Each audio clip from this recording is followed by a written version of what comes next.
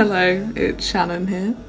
Today we have two verses to reflect on, and the first is from 1 John 3 verse 5, which says that you know that he was revealed to take away sins, and in him there is no sin.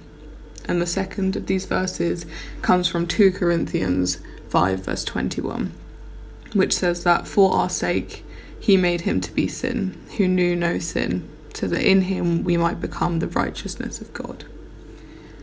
In reflecting about these verses, I was particularly struck by the emphasis of Jesus becoming sin for us and going from a state of complete sinlessness to a state of having all sin put upon him.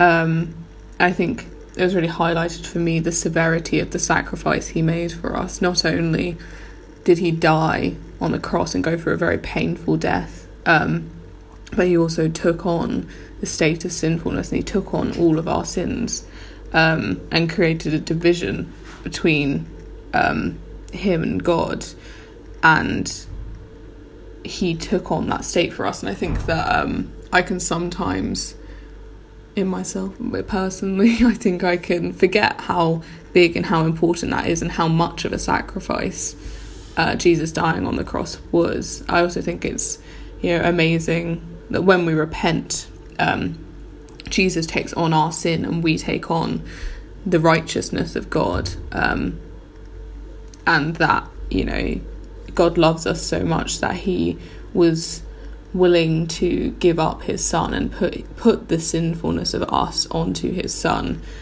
so that we may be saved. And I was just particularly struck by how big a sacrifice it was. I will end this in a prayer. Dear God, I thank you for the sacrifices you make for us. I thank you that you sent your son for us, and that we can live a life of righteousness because of that, Lord. I pray that we are able in this time of Lent to reflect and remember this, and to remind ourselves of your love, and to remind ourselves of the divine sacrifice that was made. Amen.